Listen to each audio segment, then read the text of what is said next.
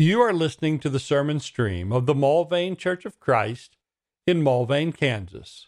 Subscribe in your favorite podcatching app or find and listen to any sermon online at mulvanechurch.com/sermons. Psalm 45, we see a scribe who is speaking about an idealized king. Think about it. As if Israel were everything it should have ever been, and everybody would have done what they always should have done. It's that nice a vision. And the king at the center of it, the idealized king, is going to be who? It's going to be Christ. We actually have the word from the center of this psalm. And so many times in Psalms, there's a key in the center. Not always, but a lot of times. We can usually put the important stuff at the first and then explain it. Or we put the important stuff at the end and we lead up to it, to a conclusion. But so many times in Psalms, the important thing is in the middle. Right in the middle. And not always, but often. Well, our key verses, our key concept here is in the middle of Psalm 45, verses 6 and 7, and it is quoted in the New Testament in the book of Hebrews. You'll recognize it when we come to it. It's quoted in the book of Hebrews in verses 8 and 9, speaking of Christ. So whenever we have Psalms that tell us these are the words of Christ, the position of Christ, who do we take the Psalm to be about? About Christ. So our idealized king is Christ. Now again, in an idealized situation, we wouldn't press every detail to say, oh, Christ will have this or Christ will have that. But we do know the New Testament assigns Christ to be the center of this psalm. So Psalm 45. My heart overflows with a pleasing theme.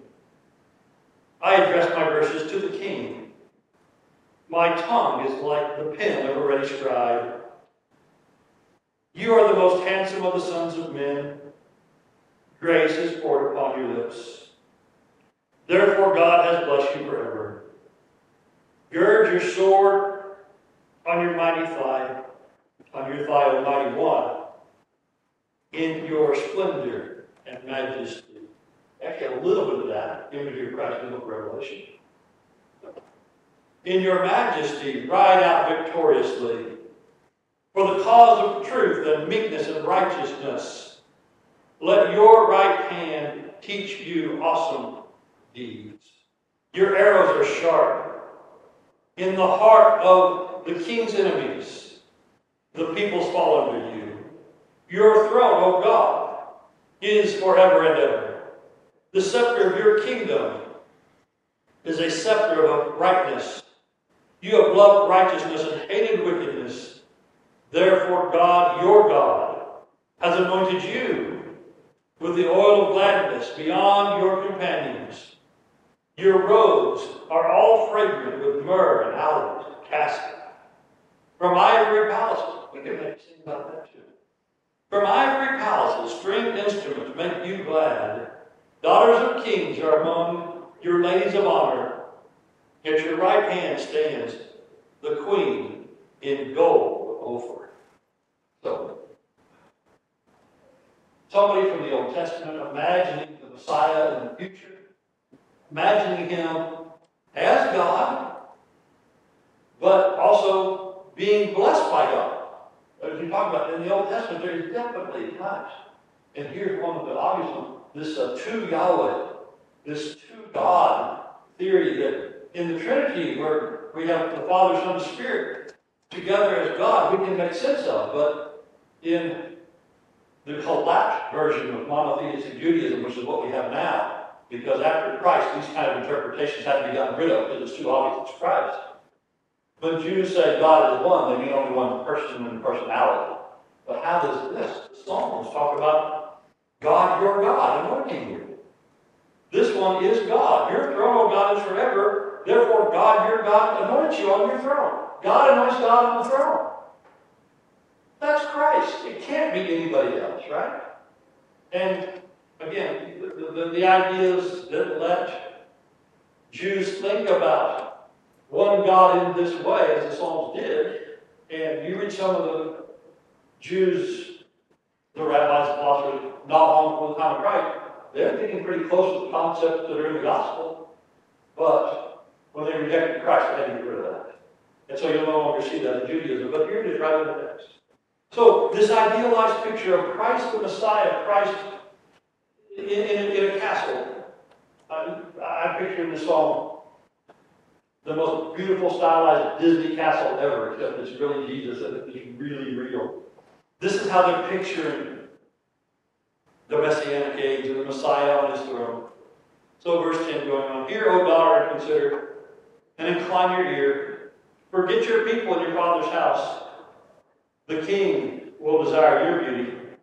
Since he is your Lord, bow to him. The people of Tyre will seek your favor with gifts, the richest of people.